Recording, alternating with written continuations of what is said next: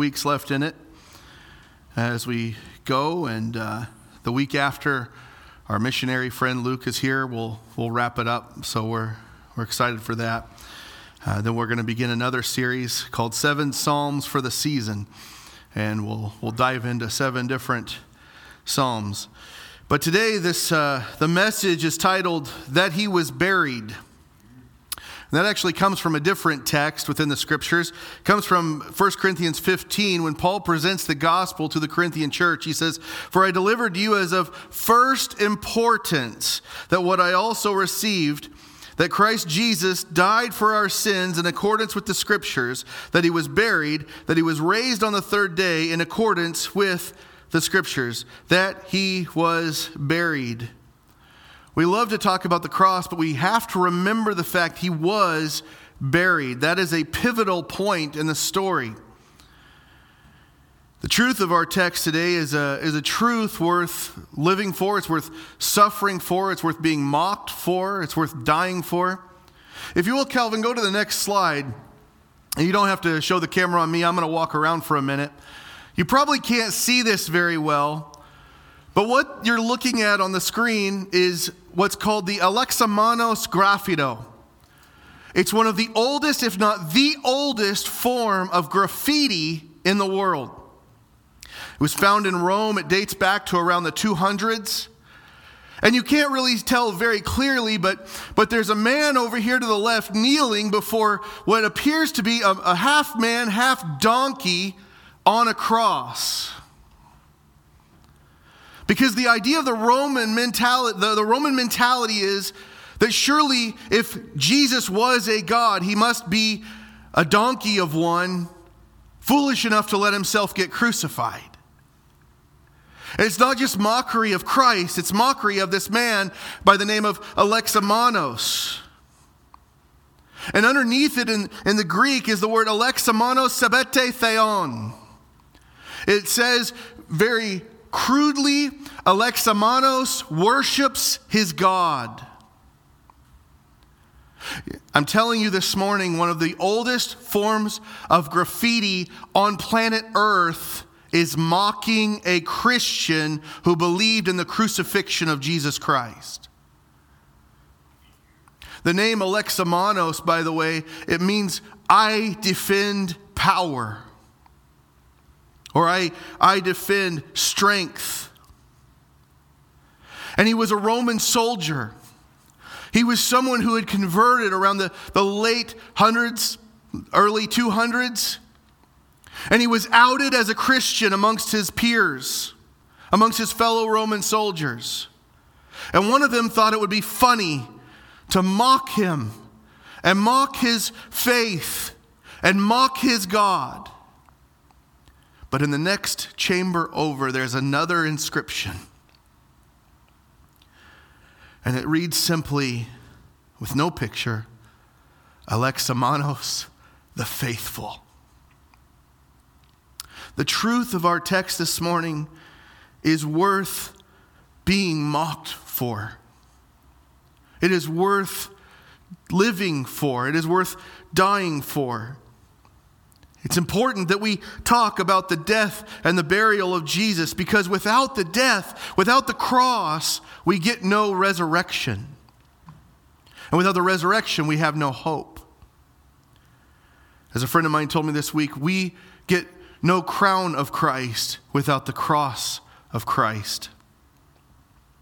I'm not going to ask you to stand this week, but will you read with me beginning in verse 33? "And when the 6th hour had come, there was darkness over the whole land until the 9th hour. And at the 9th hour, Jesus cried out with a loud voice, Eloi, Eloi, lema sabachthani." And it means, my God, why have you forsaken me?" And some of the bystanders hearing it said, "Behold, he is calling Elijah." And someone ran and filled a sponge with sour wine and put it on a reed and gave it to him to drink, saying, "Wait, let us see whether Elijah will come to take him down." And Jesus uttered a loud cry and breathed his last. And the curtain of the temple was torn in two from top to bottom. And when the centurion who stood facing him saw that in this way he breathed his last, he said, "Truly, this man was the Son of God." There were also women looking on from a distance, among whom were Mary Magdalene and Mary, the mother of James the younger, and of Joseph, and Salome. When he was in Galilee, they followed him and ministered to him, and there were also many other women who came up with him to Jerusalem. And when evening had come, since it was the day of preparation, that is, the day before the Sabbath, Joseph of Arimathea, a respected member of the council, who was also himself looking for the kingdom of God, took courage and went to Pilate and asked for the body of Jesus. Pilate was surprised to hear that he should have already died, and summoning the centurion, he asked him whether he was already dead. And when he learned from the centurion that he was dead, he granted the corpse to Joseph. And Joseph bought a linen shroud, and taking him down, wrapped him in the linen shroud, and laid him in a tomb that had been cut out of the rock. And he rolled a stone against the entrance of the tomb. Mary Magdalene and Mary, the mother of Joseph, saw where he was laid. Church, I've said this as we've been going through the Gospel of Mark. Your life imitates your theology.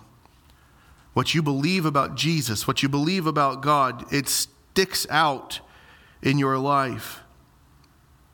And before the Christian truly understands the resurrection, we must fully also understand the importance of Christ's death and burial. Church, it's in this moment, in this text, what we're reading about, it's in this moment the Christian's debt is paid in full. It's in these last few hours of Jesus' life where the debt of sin for us was paid in full. This atonement matters. No other religion on earth except Christianity has an atonement. John Owen once said, "All peace with God is resolved into a purging atonement made for sin." In other words, there can be no Christian. There can be no church. There is no way we can be right with a holy and righteous God without the cross of Christ. Without the atonement he was for our sin. Without his death, we are still enslaved to our sin. We're still in debt. We would still need the Old Testament sacrifices to cover us because the sin of Adam and Eve in the garden still permeates our DNA, still infects our very being, still enslaves us with lusts of our flesh, greed, envy, hatred that we carry every day. And without his death, without his burial, there can be no resurrection which provides for us true hope. When the Christian's debt is paid in full, that's when we're truly set free from the burdens that enslave us to our sin, and it does not happen without the cross. It does not happen without what we are seeing take place in this text. Now, the way Mark lays this out, this story, he's going to focus on the death of Jesus, and then he's going to pan back just a little bit. And we're going to see what's happening around the cross. And he's going to pan back a little bit further, and we're going to see what's happening in a wider spectrum. And then he's going to pan all the way back, and we're going to see the burial take place in those steps. But the first thing he focuses on is Jesus' death. He says in verse 33, "And when the 6th hour had come, there was darkness over the whole land until the 9th hour." The 6th hour, that tells us this is a little bit after noon. This would put us about halfway through the 6 hours Jesus spends on the cross. Mark is using the Jewish reckoning of time once again. But something incredible happens in this moment. Something the Jewish people had actually previously, the Pharisees, the Herodians, the Sanhedrin, they'd all come to Jesus. They'd ask for what? A sign. They wanted a sign in the heavens. And here it is. As the heavens grow dark and darkness envelops the earth. This darkness is actually a mark of divine judgment. God has mentioned this several times throughout Scripture. The Old Testament prophets, from Moses to Jeremiah, from Amos to Joel, it's something that everyone would not only see and experience, but understand when it happens. Specifically, Amos, in Amos 8:9, he spoke of a darkness that would happen during this crucifixion. He says, "And on that day, declares the Lord, I will make the sun go down at noon and darken the earth in broad daylight." Well, Mark wants us to understand this is not an eclipse. This is not something natural that happens. This is a supernatural darkness.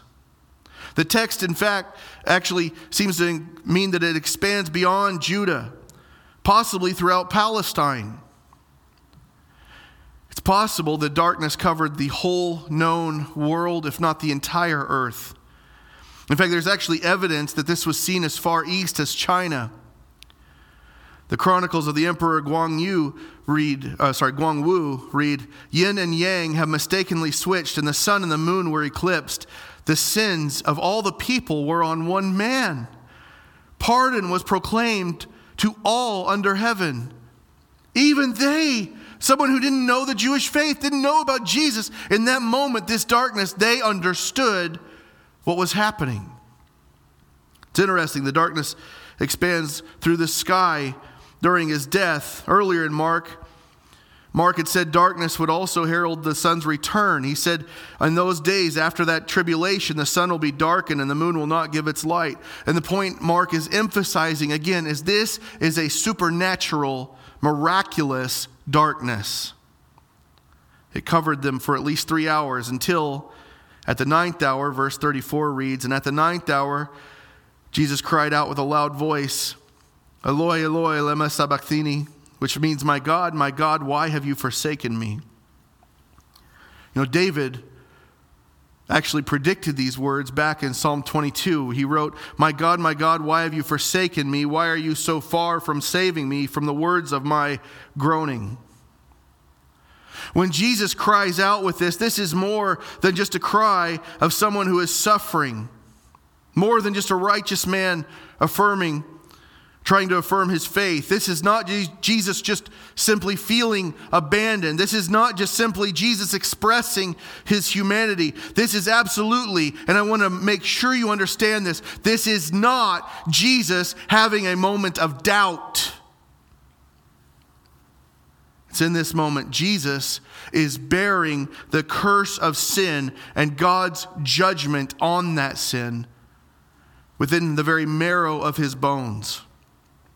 Paul explains it to us. He says, Christ redeemed us from the curse of the law by becoming a curse for us. For it is written, cursed is everyone who is hanged on a tree.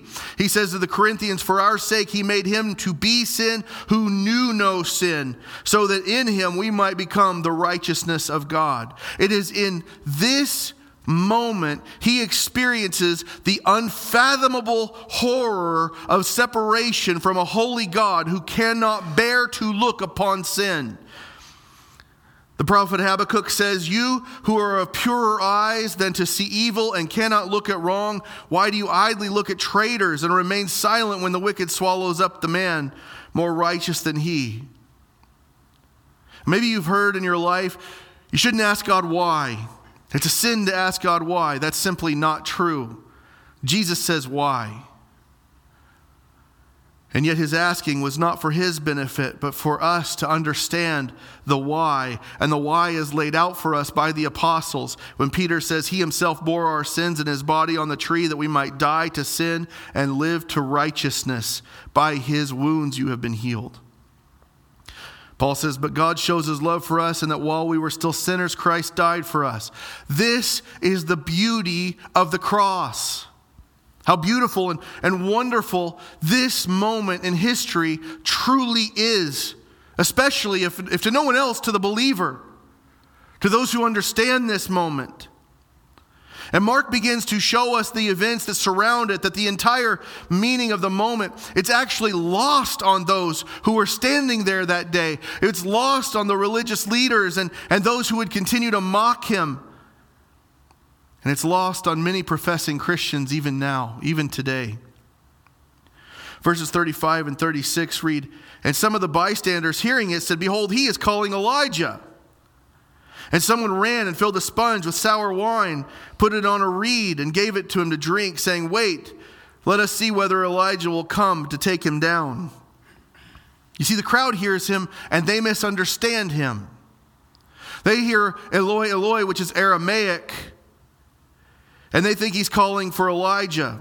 Mark clarifies that's not what Jesus had said. He says, "Why have you forsaken me?" That word forsaken means, why have you abandoned me? Why have you rejected me? Why have you left me behind? It's fully emphasizing what Mark has been telling us for some time. Jesus is utterly alone under this wrath, under this burden of sin. He's not calling Elijah. He's calling out while the sin of the world infects his body. They don't understand this.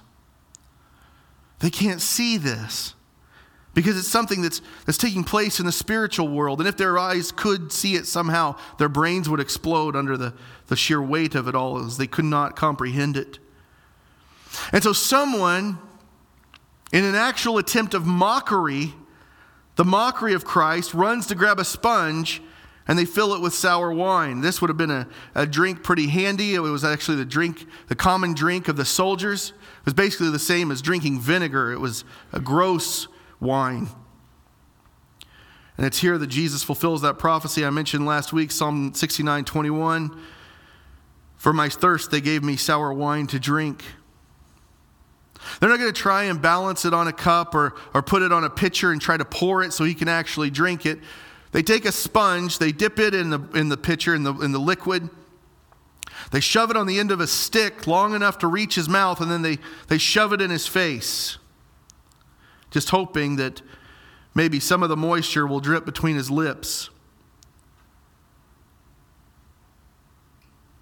Were they really thinking Elijah was going to come? No. It's only to further mock Jesus all the more when Elijah does not show up. They say, "Wait."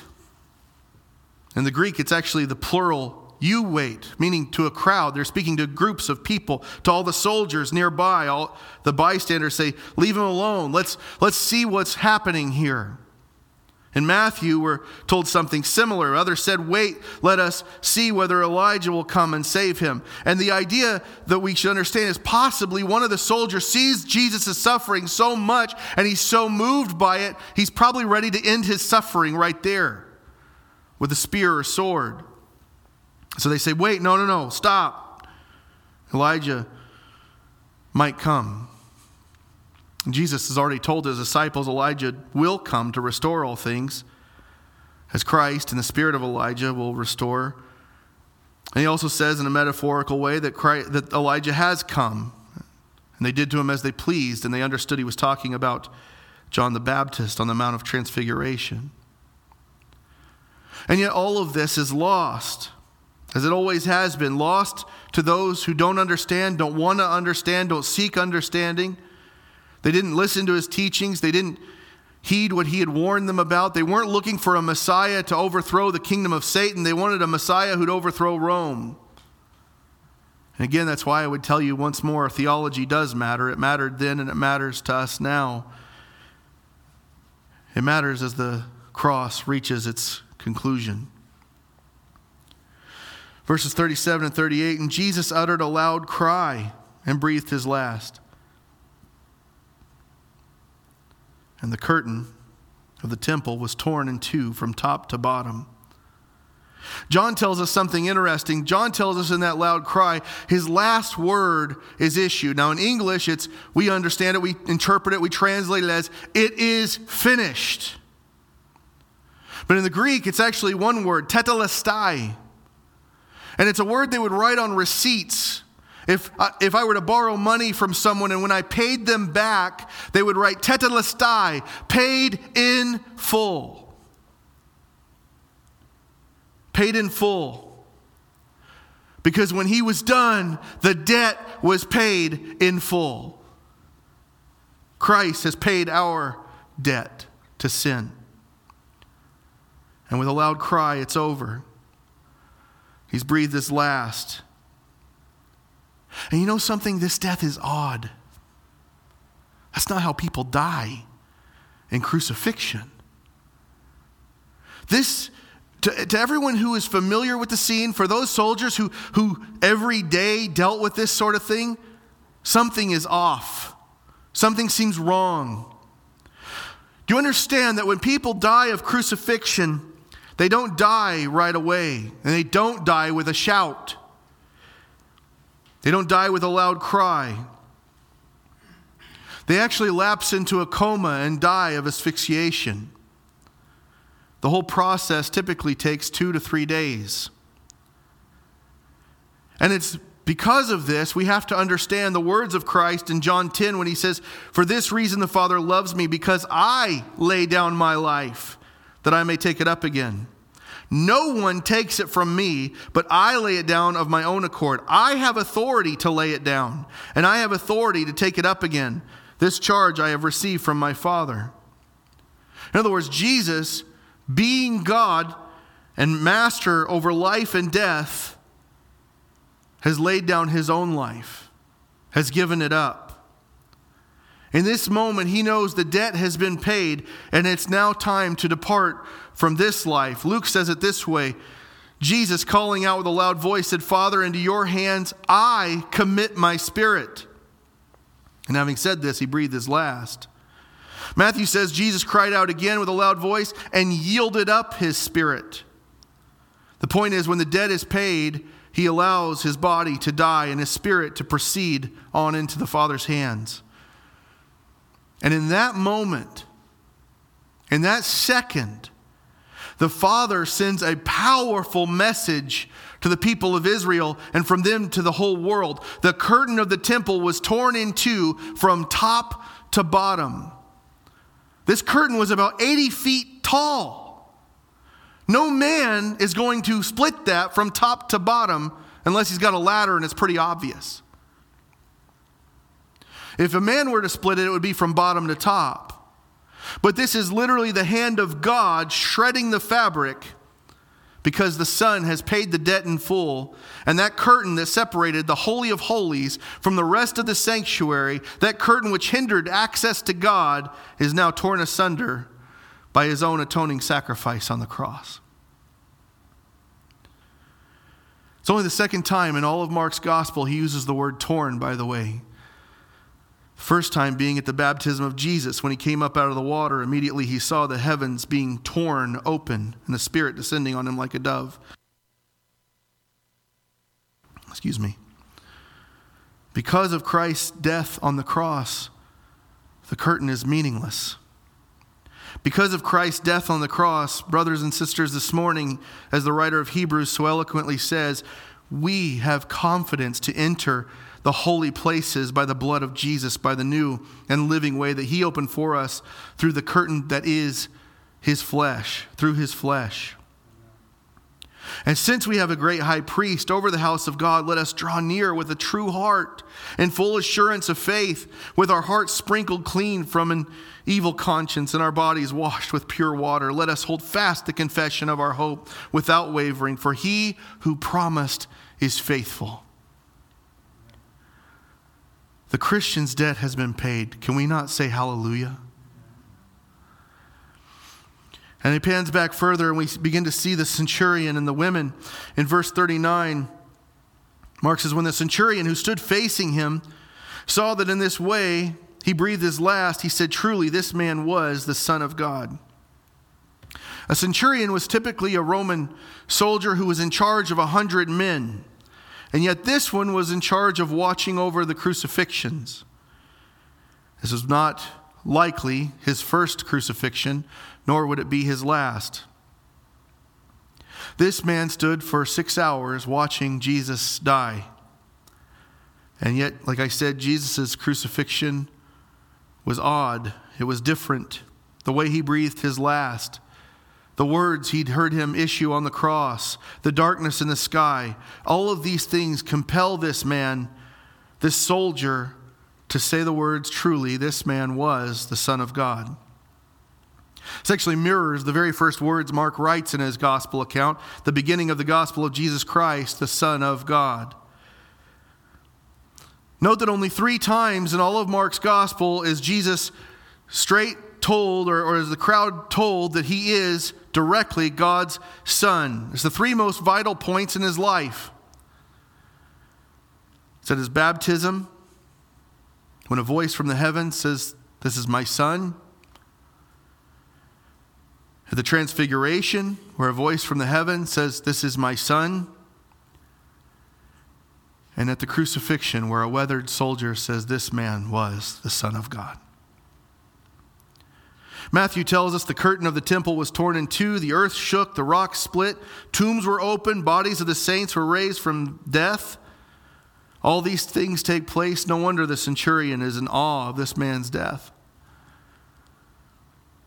Matthew continues, he says the centurion's portion like this. He says, when the centurion and those who were with him kept watch over Jesus, they saw the earthquake and what took place. They were filled with awe and said, "Truly, this was the Son of God." And when he says truly here, church tradition and the way we understand what he's saying there, truly, this is the centurion speaking for himself. As a matter of fact, as honestly as he can be with himself, truly here, this is a fact. And they're filled with awe, or they're filled with fear. And this is the awareness of someone knowing their sin and feeling their conviction that leads to faith. And that's why in church history we believe this centurion is one of the earliest converts right after Christ's death to believe in Christ, to become a believer himself. Paul tells us in 1 Corinthians 12, no one can say Jesus is Lord except in the Holy Spirit. And that's not exactly what the centurion says, but many assume this is as good of a profession of faith as one can get in the moment. In that moment, if someone as far east as someone in China could know that the sins have been pardoned, perhaps even here, the centurion understands the debt of his sin has been paid. And verse 40 reads, there were also women looking on from a distance, among whom were Mary Magdalene, and Mary, the mother of James the Younger, and of Joseph and Salome. Mark makes it a point to mention these women, and it jives, it synchronizes, it aligns with John's gospel. Mary Magdalene, of course, she's from a village called Magdala. It was on the western shore of the Sea of Galilee. Luke's gospel tells us at one point she had 7 demons cast out of her. Mary, the mother of James the Younger, sometimes called the other Mary. She's likely Jesus' aunt, or at least the sister-in-law of Jesus' own mother, perhaps even her own sister. She's the mother of James the Younger, or James the smaller one. And he was possibly one of the 12 disciples mentioned. James and Joseph are mentioned as Jesus' brothers in Mark 6:3, when they say, is this not the carpenter, the son of Mary, and brother of James and Joseph? Well, there actually isn't a word for cousin. There is, but Paul's the only one who ever uses it in the New Testament. So they're a male relative is the idea. And of course, Salome, who's mentioned, we've known a little bit about her husband, a man named Zebedee, the mother of James and John. She's only mentioned here in Mark, but Matthew explains who she is. These women are significant in his life, and they're significant here in his death. Verse 41 says, when he was in Galilee, they followed him and ministered to him, and there were also many other women who came up with him to Jerusalem. Mark mentions these women not for some feminist agenda or some equality statement that should be now applied to today's politics or anything like that. But he does mention them when the male disciples are noticeably absent. Well, why would he do that? Because Mark was writing to a persecuted church who was having the men arrested, and the women had to step up and lead and take care of their families. And so doing this, he's encouraging the women of the church to remain faithful, to be steadfast, to stay strong in the face of persecution, just as these women were. These women ministered to Jesus. That means they served him. Luke tells us they helped fund his ministry. They provided for them out of their means. And they'd followed him to Jerusalem. They were in the crowd that journeyed, and they remained there with him, following him even to the cross. Something else to note about Mark's gospel, only two creatures, and I only use the word creature not out of disrespect to women, but because there's only two creatures who ever actually minister to Jesus in his gospel, and it's angels and women. This can't be lost on us. They are eyewitnesses to the event of Jesus' death, burial, and resurrection. You understand that in this day and age, when this happens, women's testimony means nothing. And if the disciples were fabricating a story, if the disciples were to try and lie about any of these things, they would not put that women were the first people to notice these things or the first people to see these things. Because to Peter and James and John and the rest, that's embarrassing. The women were more faithful than they were. This is more evidence of the truth of the matter. That these women believed not just enough to give him money, but enough to follow him all the way to his death. And then Mark pans back just a little bit further in verses 42 and 43. When the evening had come, since it was the day of preparation, that is the day before the Sabbath, Joseph of Arimathea, a respected member of the council, who was also himself looking for the kingdom of God, took courage and went to Pilate and asked for the body of Jesus.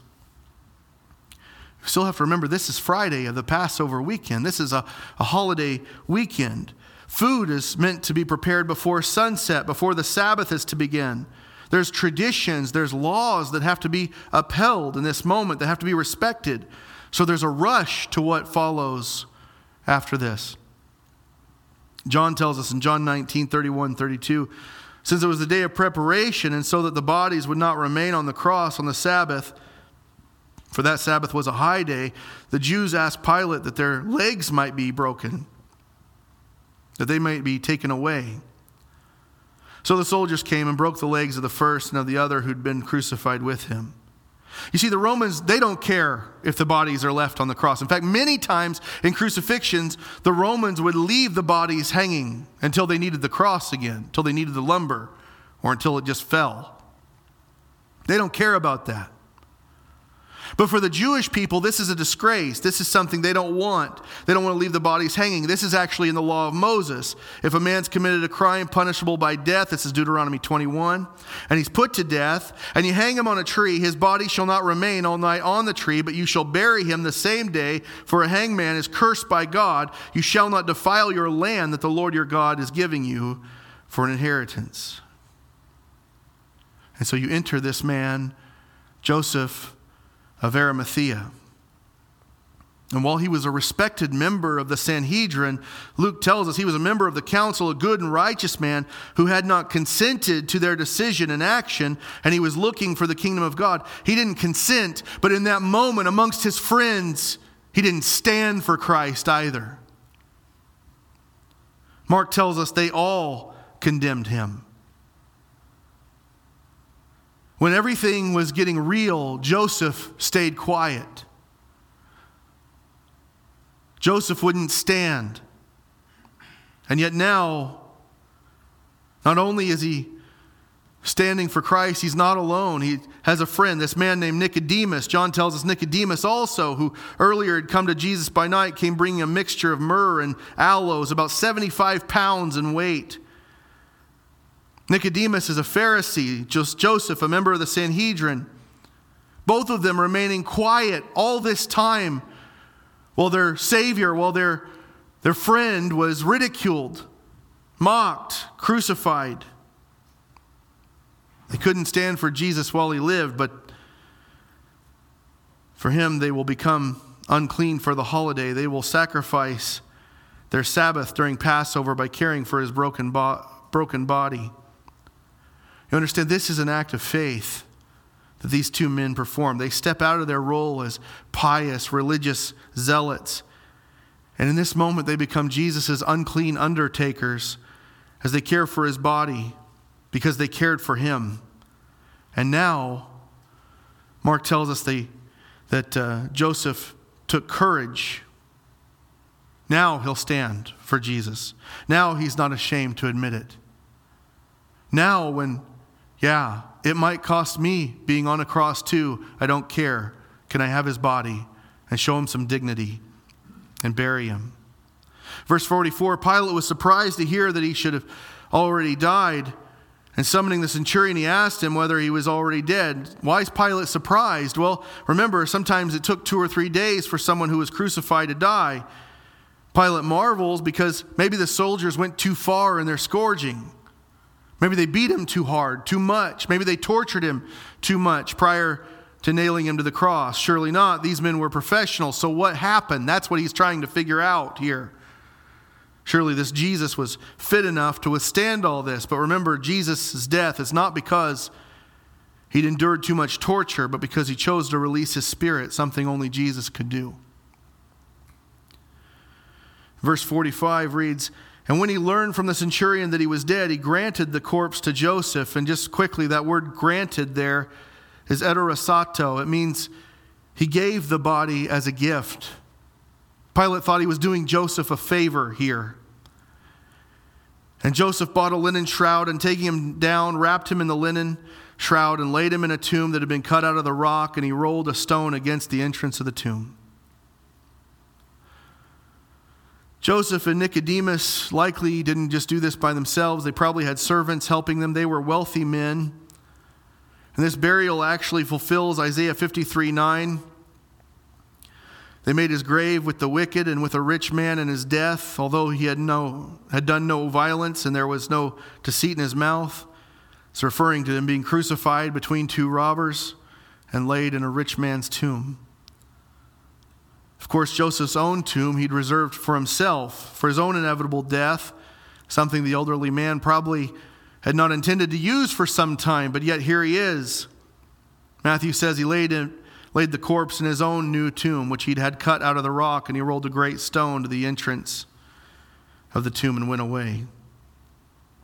John's gospel tells us he won't take Jesus very far. The tomb was in the place where Jesus had been crucified, and so he is buried. His death confirmed. They didn't embalm the bodies, but they anointed him with oils. They put aloes and ointments on his body. They wrapped him up and they placed him there. And verse 47 reads, Mary Magdalene and Mary the mother of Joseph saw where he was laid. Again, Mark makes it very clear that these ladies watch what happens. And in a couple of days, they're going to play their part in the resurrection.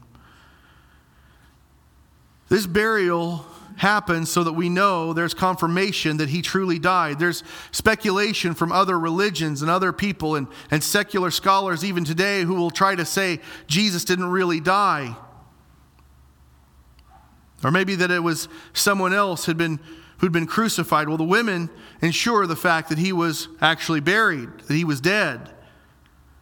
Joseph and Nicodemus surely knew his body, knew who he was, and as they wrap him, they confirm it was, in fact, Jesus of Nazareth who was crucified that day, not some disciple taking his place, not some friend or an identical twin or anything like that. There are those who doubt the meaning of his death, but the centurion confirms it for us as well, that truly this man was the Son of God. Even today, there are those who will deny his lordship, who will deny he was God incarnate. But the fact remains. The curtain is torn in two, the sky grew dark, and God, in his love for his creation, sent his Son to be an atonement for our sin. The debt is paid. Tetelestai, it is paid in full. I'm going to ask the ushers to come back, or not the ushers, sorry, the musicians to come back this morning. You know, it's in that moment that when we feel the weight of our sin, when the wrath of God was poured out upon him, that the sinner is given an open door to freedom. This is the truth we live for. This is the truth we die for. This is the truth we suffer for. It's the love of God that places Jesus upon the cross. It is his justice where the atonement takes place. You understand, the cross is the cost of forgiveness. And whether you've heard it once or a billion times, this is the time and place to find reconciliation with God, to find healing, to find true spiritual wholeness. If you've not submitted your life to Christ, if you're watching online, if you've not submitted your life to Christ, if you've never accepted this atonement, I would challenge you, I would plead with you that in humility you cry out to Jesus who shed his blood for you. And maybe you're here and you're struggling with sin. Maybe you're just here and you're just struggling with doubt or hurt. We all do at times. I would challenge you that in humility to plead your case to Christ as well, because he shed his blood for you too. Will you stand this morning as we close in worship?